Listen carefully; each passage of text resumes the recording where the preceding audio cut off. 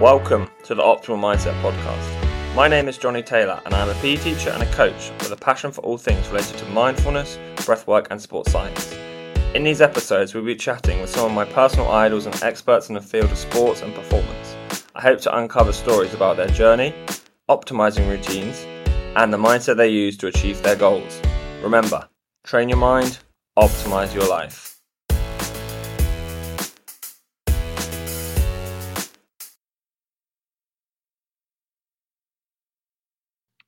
Welcome to episode 6 of the Optimal Mindset. I'm here today with Jojo. That's my number. I'm here with, today with Jojo Lastimosa. Welcome to the show. Thanks for joining us today.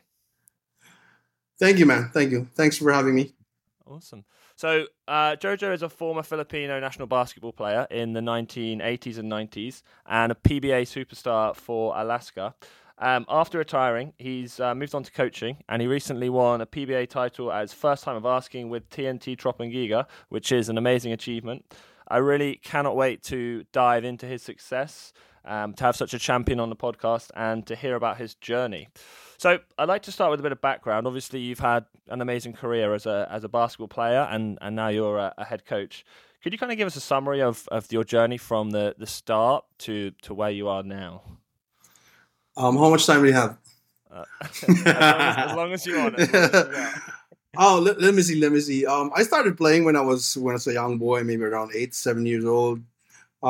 Just being a fan because my uncle, my father's brother, they were the superstars of our, you call it barrio. So it's a small village back in Mindanao, and growing up in the 70s, late 70s, early 70s, there's not much entertainment back there.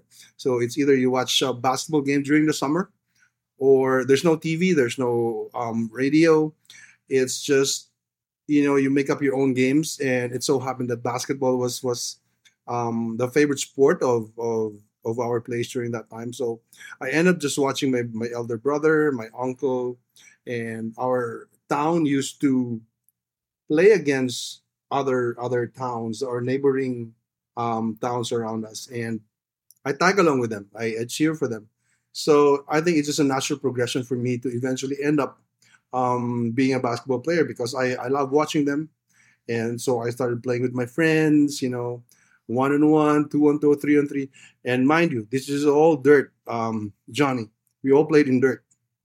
Okay, and I was on my flip-flops.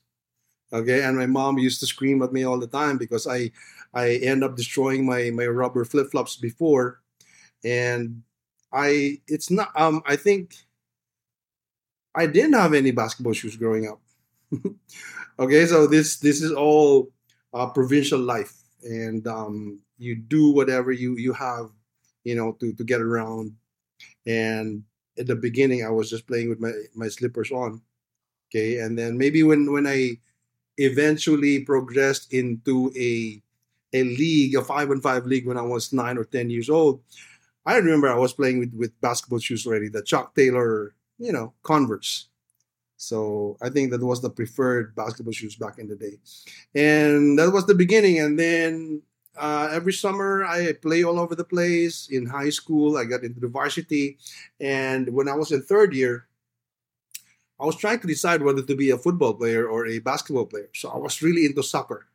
Okay, I was really into soccer, and then I decided, nah, I'm gonna ditch soccer, and I'll focus on basketball. So I made the varsity team, and when I was in third year, and of course fourth year, and then some recruiters, okay, was able to see me play in third year high school, and told me that I have a chance to play college basketball in Manila. That was Ateneo. In fact, that guy, he was a Jesuit priest. So I started high school in Ateneo de Cagayan de Oro, so Xavier, and we're all sister schools, from Ateneo.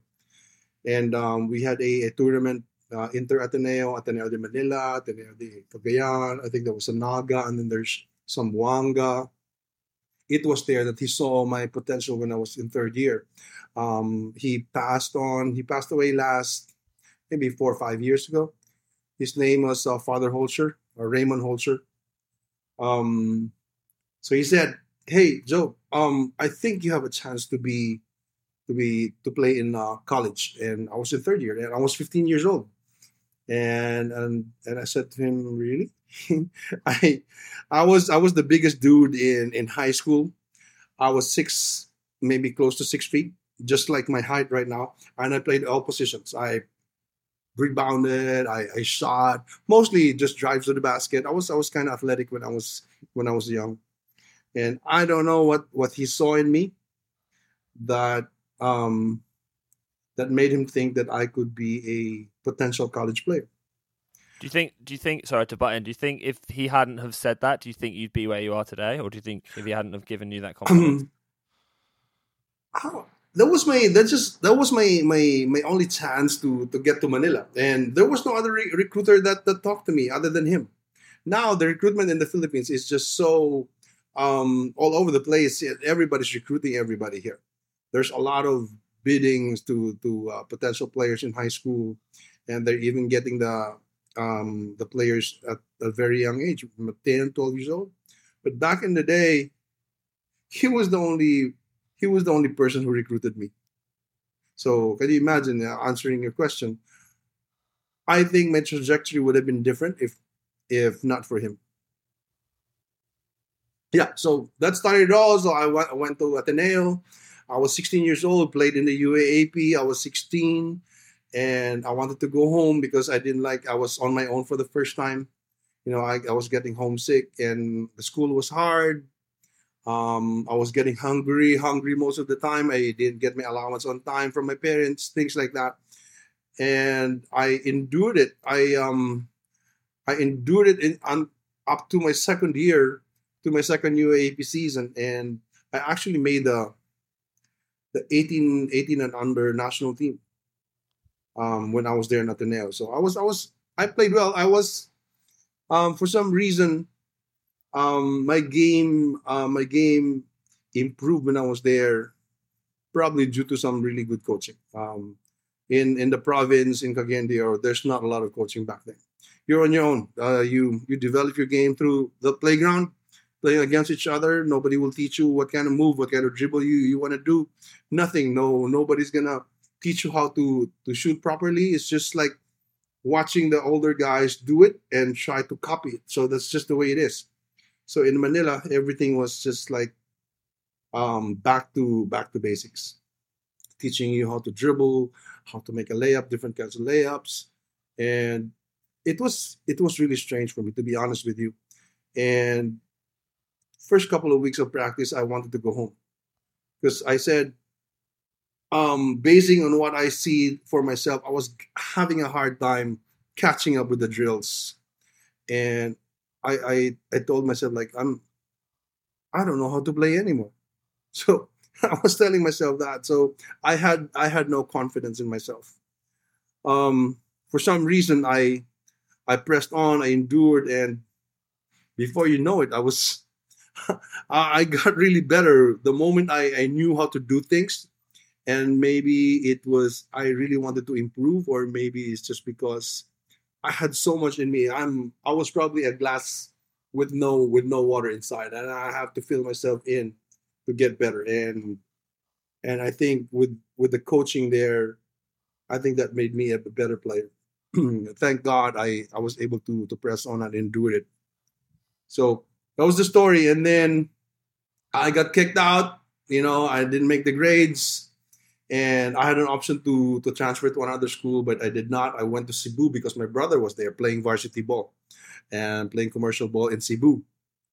So I stopped for a while for about a sem, and just enjoy the province life of Cagayan de Oro. Just hanging out with my friends, playing in tournaments, pickup games.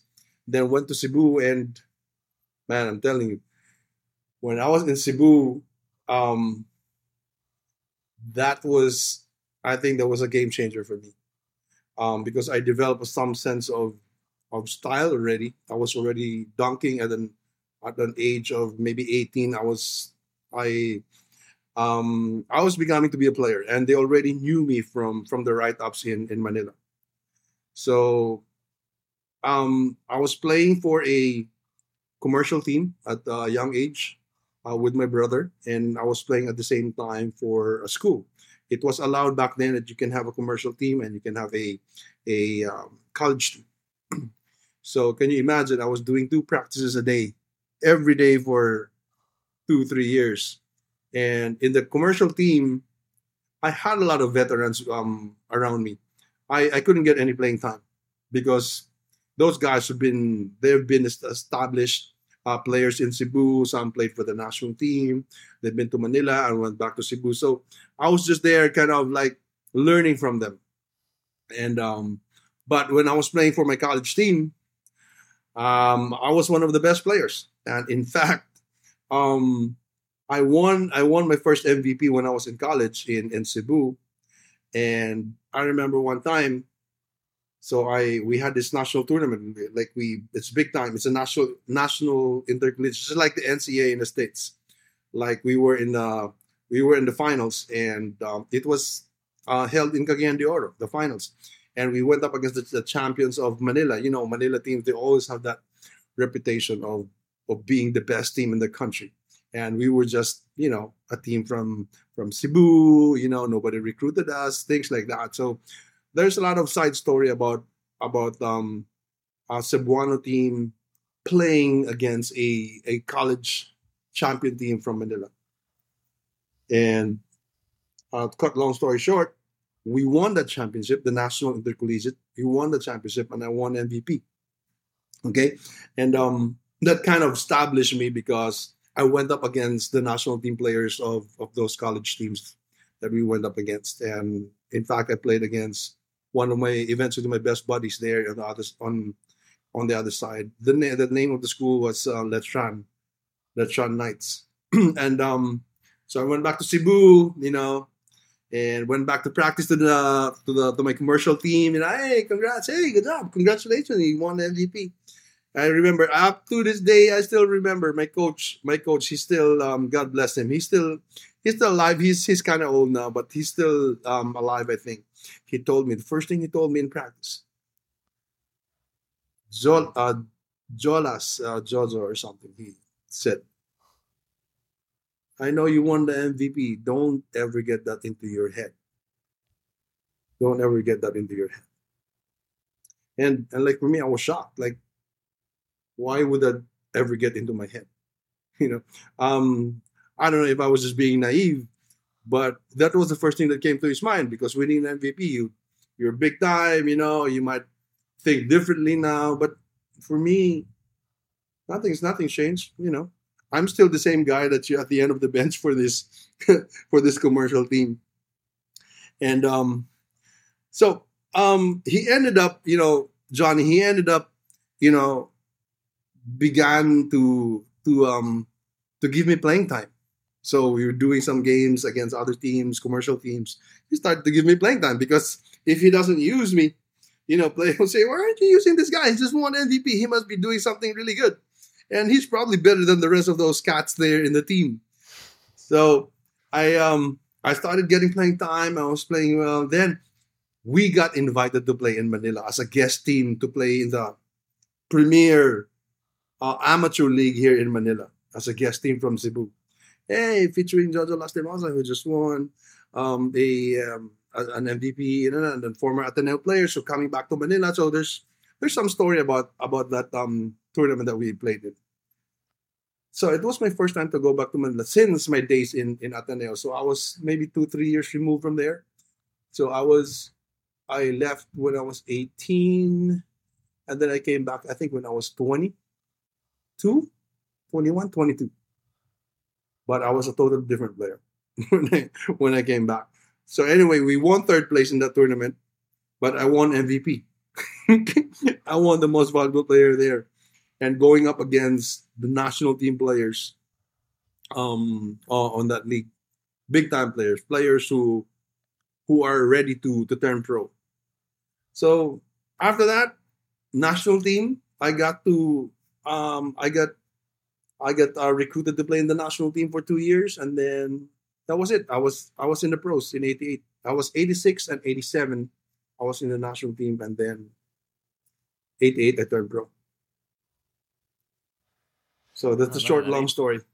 I mean that's this fantastic journey, and I kind of want to pick up on something you said that, and that advice is just so amazing, right? Because I think a lot of people they achieve success and then suddenly they change, right? They work really hard to get somewhere, and then they get that success, and then they get like an MVP like you did, and it goes to their head, and they change what they've been doing to get to that place in the first place. So I'm sure that's kind of some really good advice that stuck with you, and has helped you to achieve a lot of the success that you've had. So of all the successes that you've achieved, maybe as a coach and as a player, what would be your proudest moment? So, kind of based off that, what would be the proudest thing that you've accomplished? Hmm. I've had that question asked to me a lot of times, and I have a lot of proud moments in my career.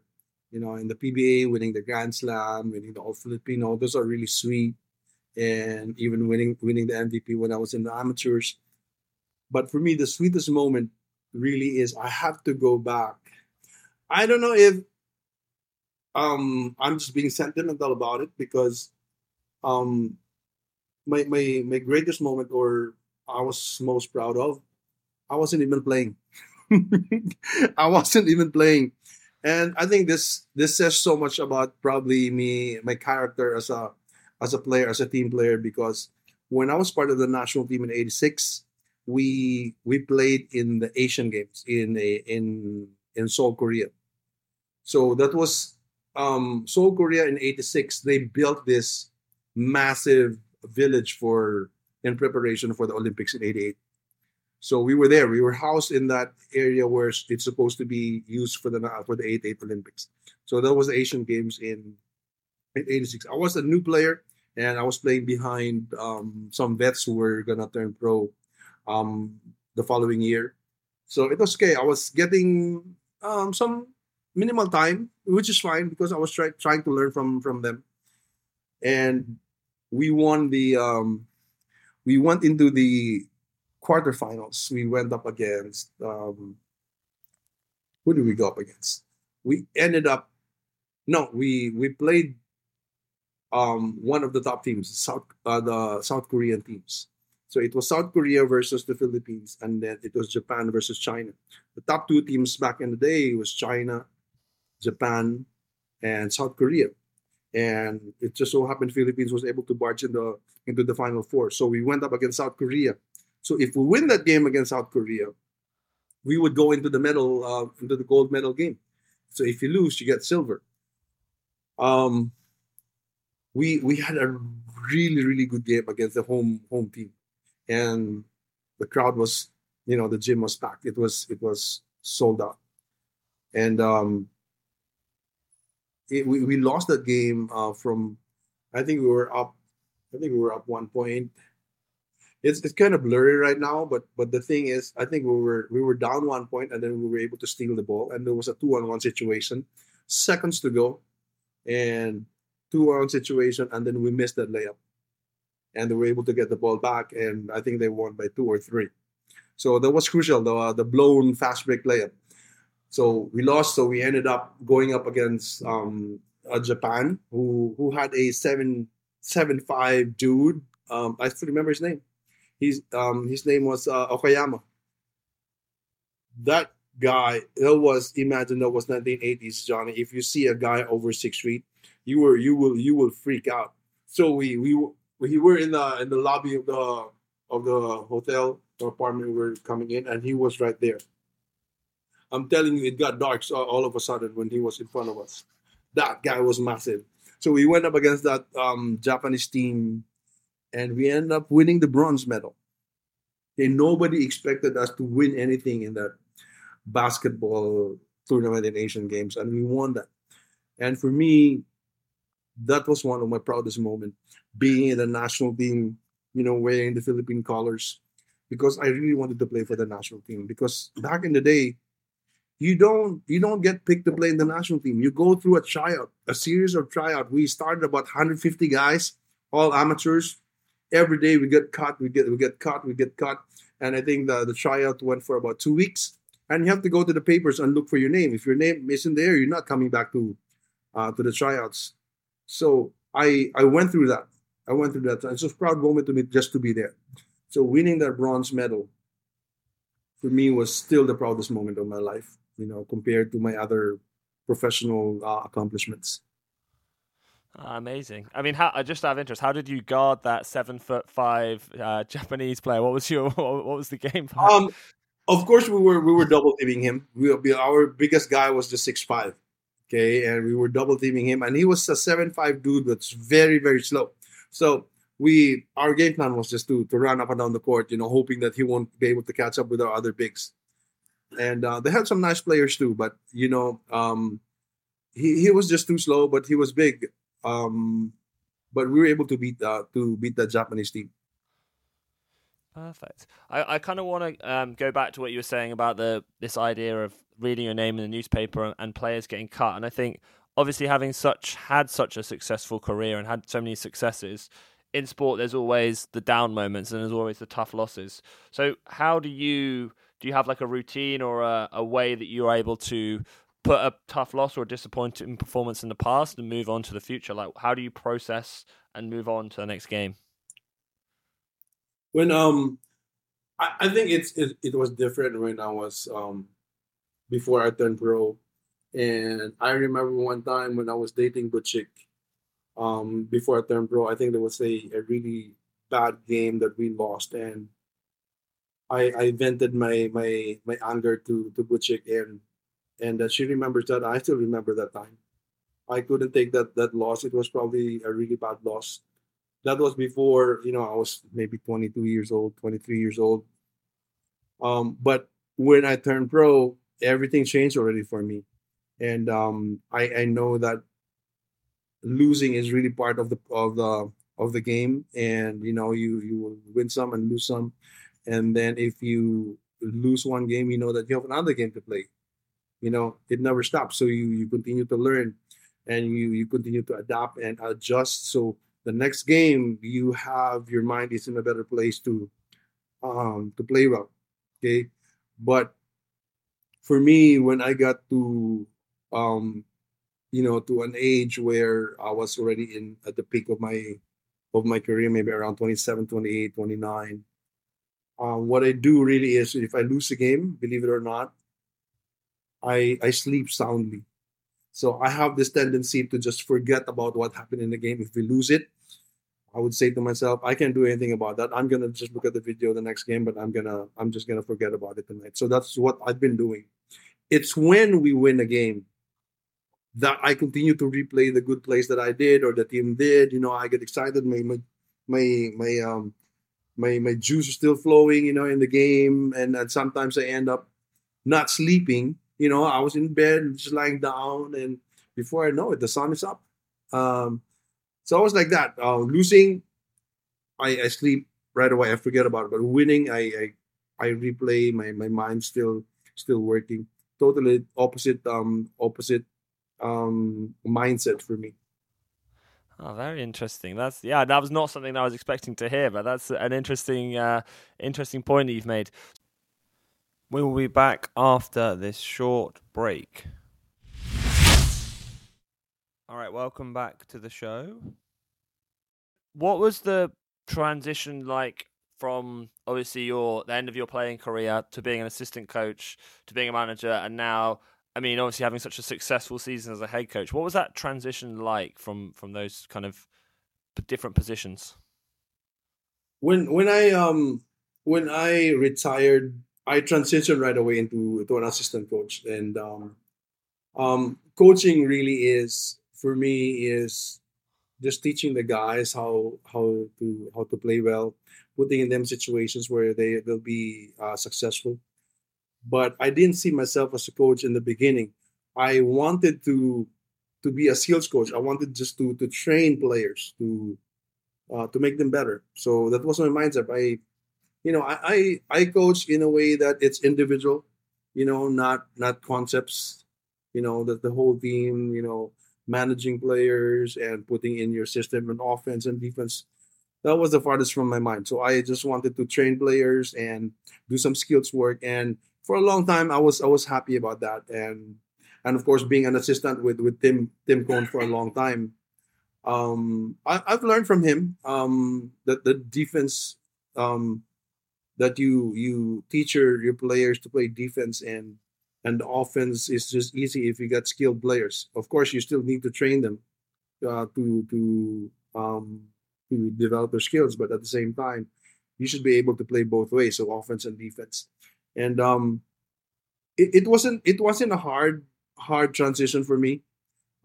Being around guys, knowing what to say to them, because the coaches, you should be able to tell them what you see.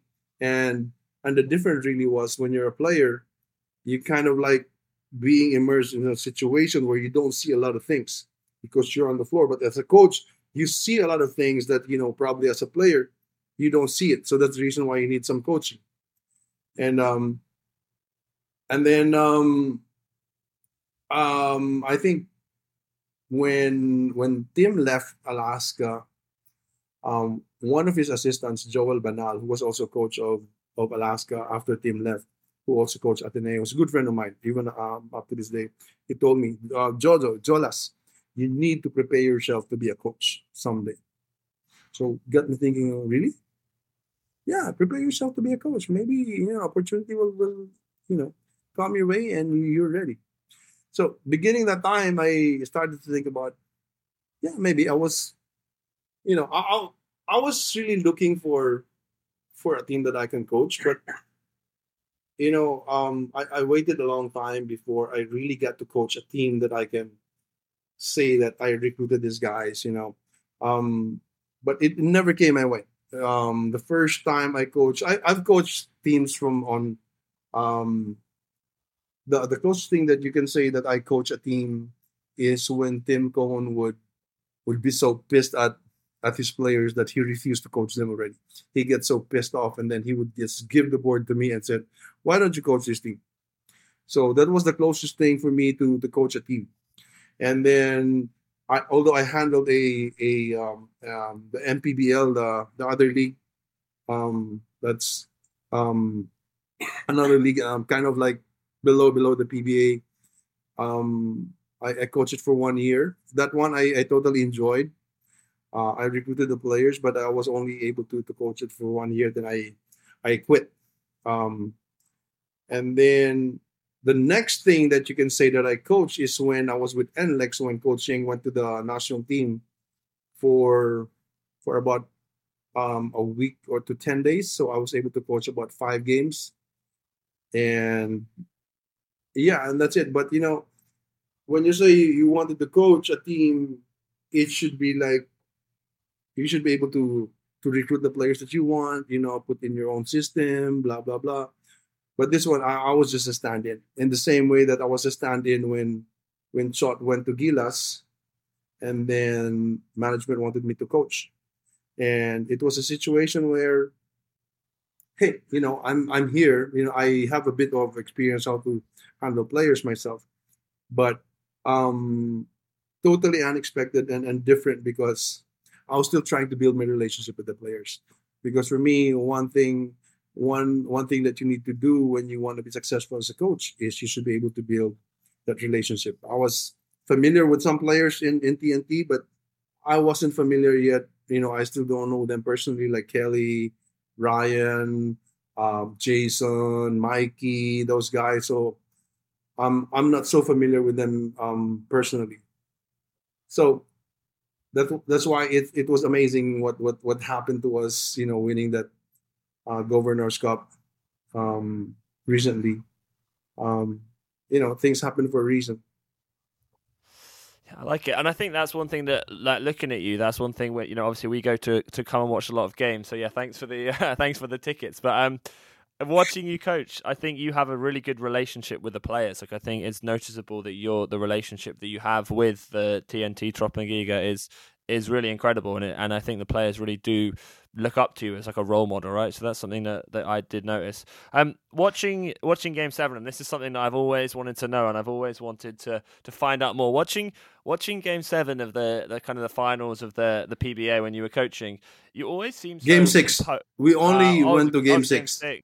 I forgot about that. Sorry about that. You always just seem so composed. Like you always seem very, there's almost like a lot of chaos going on around, and you're very composed. How do you remain so calm in the big moments? Like how do you stay so calm? Um, I just want to project that I was calm, but deep inside sometimes I I kind of like worry a little bit. But you know what? Um, I always tell myself like, you know, coaching really is it really happens before the game. You prepare the guys, put in everything, the scouting, and then what your plans are, offense and defense, and then once the game starts, there's really nothing much you can do how the players are playing on the floor right now. You can only do something about them when you call a timeout and tell them exactly what you're seeing on the floor. But other than that, I don't shoot the ball, I don't rebound, I don't play defense. They do. And I've been in that situation where, even if we scream and howl there at the sideline, the players don't see you. Like for me, if they're screaming and howling over there when I'm playing, I'm here, I'm locked in. So I won't be able to hear you. So I'll just let them be. I sometimes react to bad calls, things like that. But other than that, when the guys are playing, I'll just let them be because I know that once the game starts, they're not gonna listen. They're gonna tune out. They tune out the noise from the crowd, the boos, and maybe they also tune out the what the coaches were howling and on the sideline. If I call an attention that I see something, then maybe you can point a finger, get their attention, and maybe there's a little bit, then you can talk to them. But once the game starts, there's nothing much I can do. That's why the reason why I'm just standing there. Sometimes I just sit down. There's nothing else you can do. Let them play. So it's not that I'm really calm, but I try to project um that persona that I'm not panicking with them, because once the player sees that you're panicking or you don't know what you're doing, they're gonna pick up on that. So sometimes also, like, you have to be humble in a way that, as a coach, for me, I don't know everything. You have to admit that to the players that you don't know everything, and I allow the players to also coach and have their time to coach each other because they see and they know what's happening inside when the players, they have that connection, and sometimes they need to discuss that when they're sitting down, and I allow them to do that. And even for me, when I was playing, I the coaches would allow us to talk to each other that, hey, let's do this, why don't we switch on this situation, if we can, if there's a situation where we need to switch, then things like that, you communicate with them. But if they have some questions that you don't think you can't answer, you just say, I have no idea, I don't know, so what do you think? So you can't be a smart ass all the time to sorry, you can't always be a smart aleck all the time to your players because they'll pick up on it, and they know that you're very insincere, and that you just trying to project yourself as somebody else that you're not. So you can't do that. You have to be transparent to your players.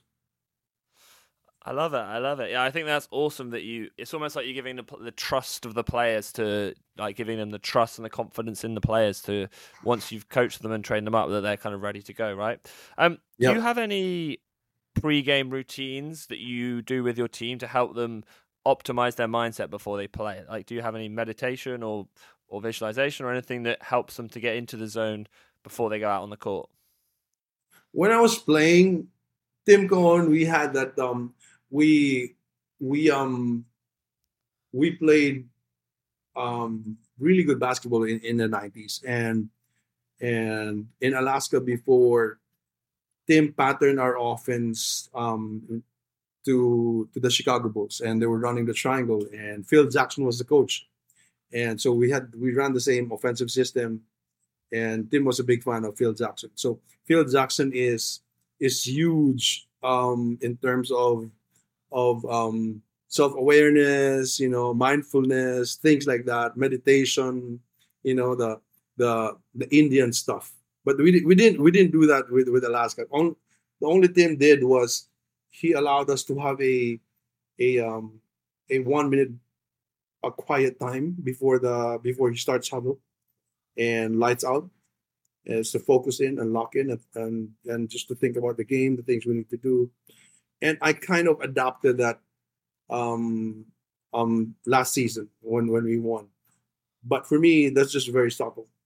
With Coach Chot, he is into breathing exercises, um, just some really really good what do you call it uh, um it's just mindfulness stuff, breathing, controlling your breathing, deep, some short. So short is into that. He does that, but I couldn't do it. I couldn't do it. So I said, I'm just gonna do the stuff that we did with Alaska before, which is lights out, as in black, totally black, 1 minute. And sometimes I would allow one of the players to talk about what we need to think about when during the blackout. Like sometimes Ronde would talk, sometimes Kelly would talk, and I would talk sometimes. But I think, what game was that? Okay, let's do a lights out. Um, Lights out, and then Ronda, you want to say something? He said, let's just lock in. Let's just lock in. So that was it. I mean, that was good enough for me. So that's just the routine that I kind of used in this conference, and I'm gonna continue to use it, just to calm everybody down. And I think the players appreciate that. That it's chaotic in the finals. A lot of things going on. They want your attention, things like that, and it's really nice to sometimes just sit down, relax, and just center your mind on the things that you need to do. Perfect. So, based on everything that we've talked about, and it's been fascinating, all of the insights to coaching and playing and the mindset and everything that you've kind of discovered. What would be your definition of having an optimal mindset? What does having an optimal mindset mean to you? All right, I thought about that. So I make sure that I say the right things. This is my definition that I wrote about optimal mindset. Just thinking about what does optimal mean, and then and the mindset. So I think the one that I thought about is, my definition is the ability to use all your God given talents and resources to achieve your goals. It's so that's just it. I mean, like, I don't know how to explain that, but you have your God given talent, and that so you have your talents, you have your resources, and then to achieve your goals, it just means to say that you can't take anything for granted. If you want to be optimal in what you do, your mind, you cannot forget anything. You have to tap everything into yourself, to get into that kind of situation where you can perform at the best of your ability. I don't know if that, Amazing. that makes sense. No, that makes perfect sense. Yeah, I love it. Short and sweet. I like it. Um, do you have any game-changing or transformational books that shifted your perception as maybe a coach or as an athlete? What would be your kind of top books that you've read? I have a fascination for leadership books, specifically by John Maxwell. Leadership books, about um, things that you have to learn how to be a leader, about servant leadership, things like that. So I'm all for that. And so for me, that's just for me being a coach now. I think it applies as well, not only when I was playing, but more so in coaching. That if you want to be a leader, sometimes you need to serve them. You cannot be a leader if you just stand back and just delegate everything and not be the first guy to do stuff. So I'm more like a leader that I want to do it for you, and I want to show you. And then if you do that, then okay, let's do it together. But I can't just be standing there and say, hey, I'm a leader of this group, and then I'm the first one who just sits back and not do anything. So for me, that's not being a leader. A leader, you should be able to exhibit yourself as the first guy to do the dirty work. So for me, that helped me so much. I still have those books, and sometimes I brush through them, just to remind myself about the principles. Principles of leadership, nice. So they're almost, yeah, like you are leading by example. Like you are leading by example, right? Right. Excellent. Okay, last question. So for people that are listening, if you could give maybe three actionable steps for them to maybe develop a more optimal mindset or to maybe improve their performance, what would be three things that someone could do? I listed three of them because you asked three, so I'm Yep, gonna give you three. perfect. I like it. I like it. I I, like it. I hope this helps. First one is preparation. Okay, to have that optimal mindset, I think you need to be prepared in whatever circumstance. Basically, we're in sports right now, and even if you're working in a company, and if you're leading a bunch of other guys, you still need to prepare. So preparation is really key. If you enter a competition, you should be physically and mentally ready. And because if you don't prepare yourself, um, you cannot go out there and be surprised by the amount by the competition. Right? You're gonna be overwhelmed. So you cannot do that. So you have to expect the best from your opponent, and that's why you need to be physically ready. You cannot be out there and you're not totally committed to what you're doing. So that's a killer. Okay, the second one is um, be coachable. Okay, have an open mindset, and it's really important that you listen to your coaches, and if you have a mentor, so you can probably listen to your mentor, and have some probably guys with wisdom, and talk to them. Like for me, I have a mentor. My pastor is my mentor right now. So every time I have a difficult decision to make, I ask him. So what should I do? Things like that. So in the game also, if you're a young player, it cannot be you cannot go into a game where you say to yourself, I already know everything. You know, you never stop learning. Okay, from beginning up to the end, even if you're older, you still need to learn some stuff. I'm still learning right now at an age of 59, and so if you want to have an optimal mindset, you should be able to tap into the ideas of the other guys around you, and maybe you can um, you can kind of filter the bad ideas, okay, and just take the good ones. But you have to be coachable. You have to learn from the guys around you. And number three, I think this is also the reason why you mentioned about the fourth quarter man. Okay, like I never coined that. Somebody just gave that moniker to me. That maybe he has seen me a lot of times make some crucial shots, and it came from the mindset of my number three point of having an optimal mindset is that you cannot be afraid to fail. Okay, you cannot be afraid to fail. Especially in sports, you have to make a decision basing on whether you cannot be going out there and make a decision and thinking like, hey, I might miss this shot.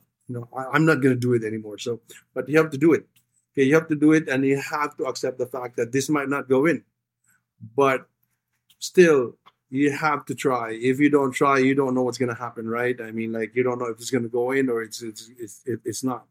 So, if you're not afraid to fail, then you are going to own your mistakes, and then you learn from your mistakes. And sports like that sometimes it's really brutal. And for the guys who can't take the blame, usually they're the ones that really crumble. But you have to learn from your mistakes, so that when you do it again, there's a possibility that you will be successful. But if you continue to do stuff that weren't successful and you do it again, and by not learning anything from it, and then it's foolish. Okay, so for me, it's just don't be afraid to fail. If you have to take your chance. Amazing. Yeah, I feel like there's so many people that could just listen to those 3 points and could just take so much away from those, right? Athletes, people in everyday life, right? And I think those 3 optimizing points you gave at the end were awesome. So thank you so much for sharing. How can people, if they wanted to find out more about you, where could they find you? What would be the best way if they wanted to find out more about you and your? They can't find me. I don't have any Facebook. Okay. And my Instagram is inactive. I don't know. I don't know where they can look me up in the games and they can talk to me. Yeah. Perfect. All right. Well, thank you so much, Jolas, for joining us. You've been an awesome guest. A pleasure. Kind of covered a lot of ground, and just thanks for giving up the time and spending the time sharing about your amazing journey. So thank you. You're welcome. See you again, John. Perfect. All right, this has been the Optimal Mindset, and huge thank you to our guest Jojo Lastimosa for sharing his thoughts. And I look forward to hearing from you again soon in the next episode. So take care, everyone.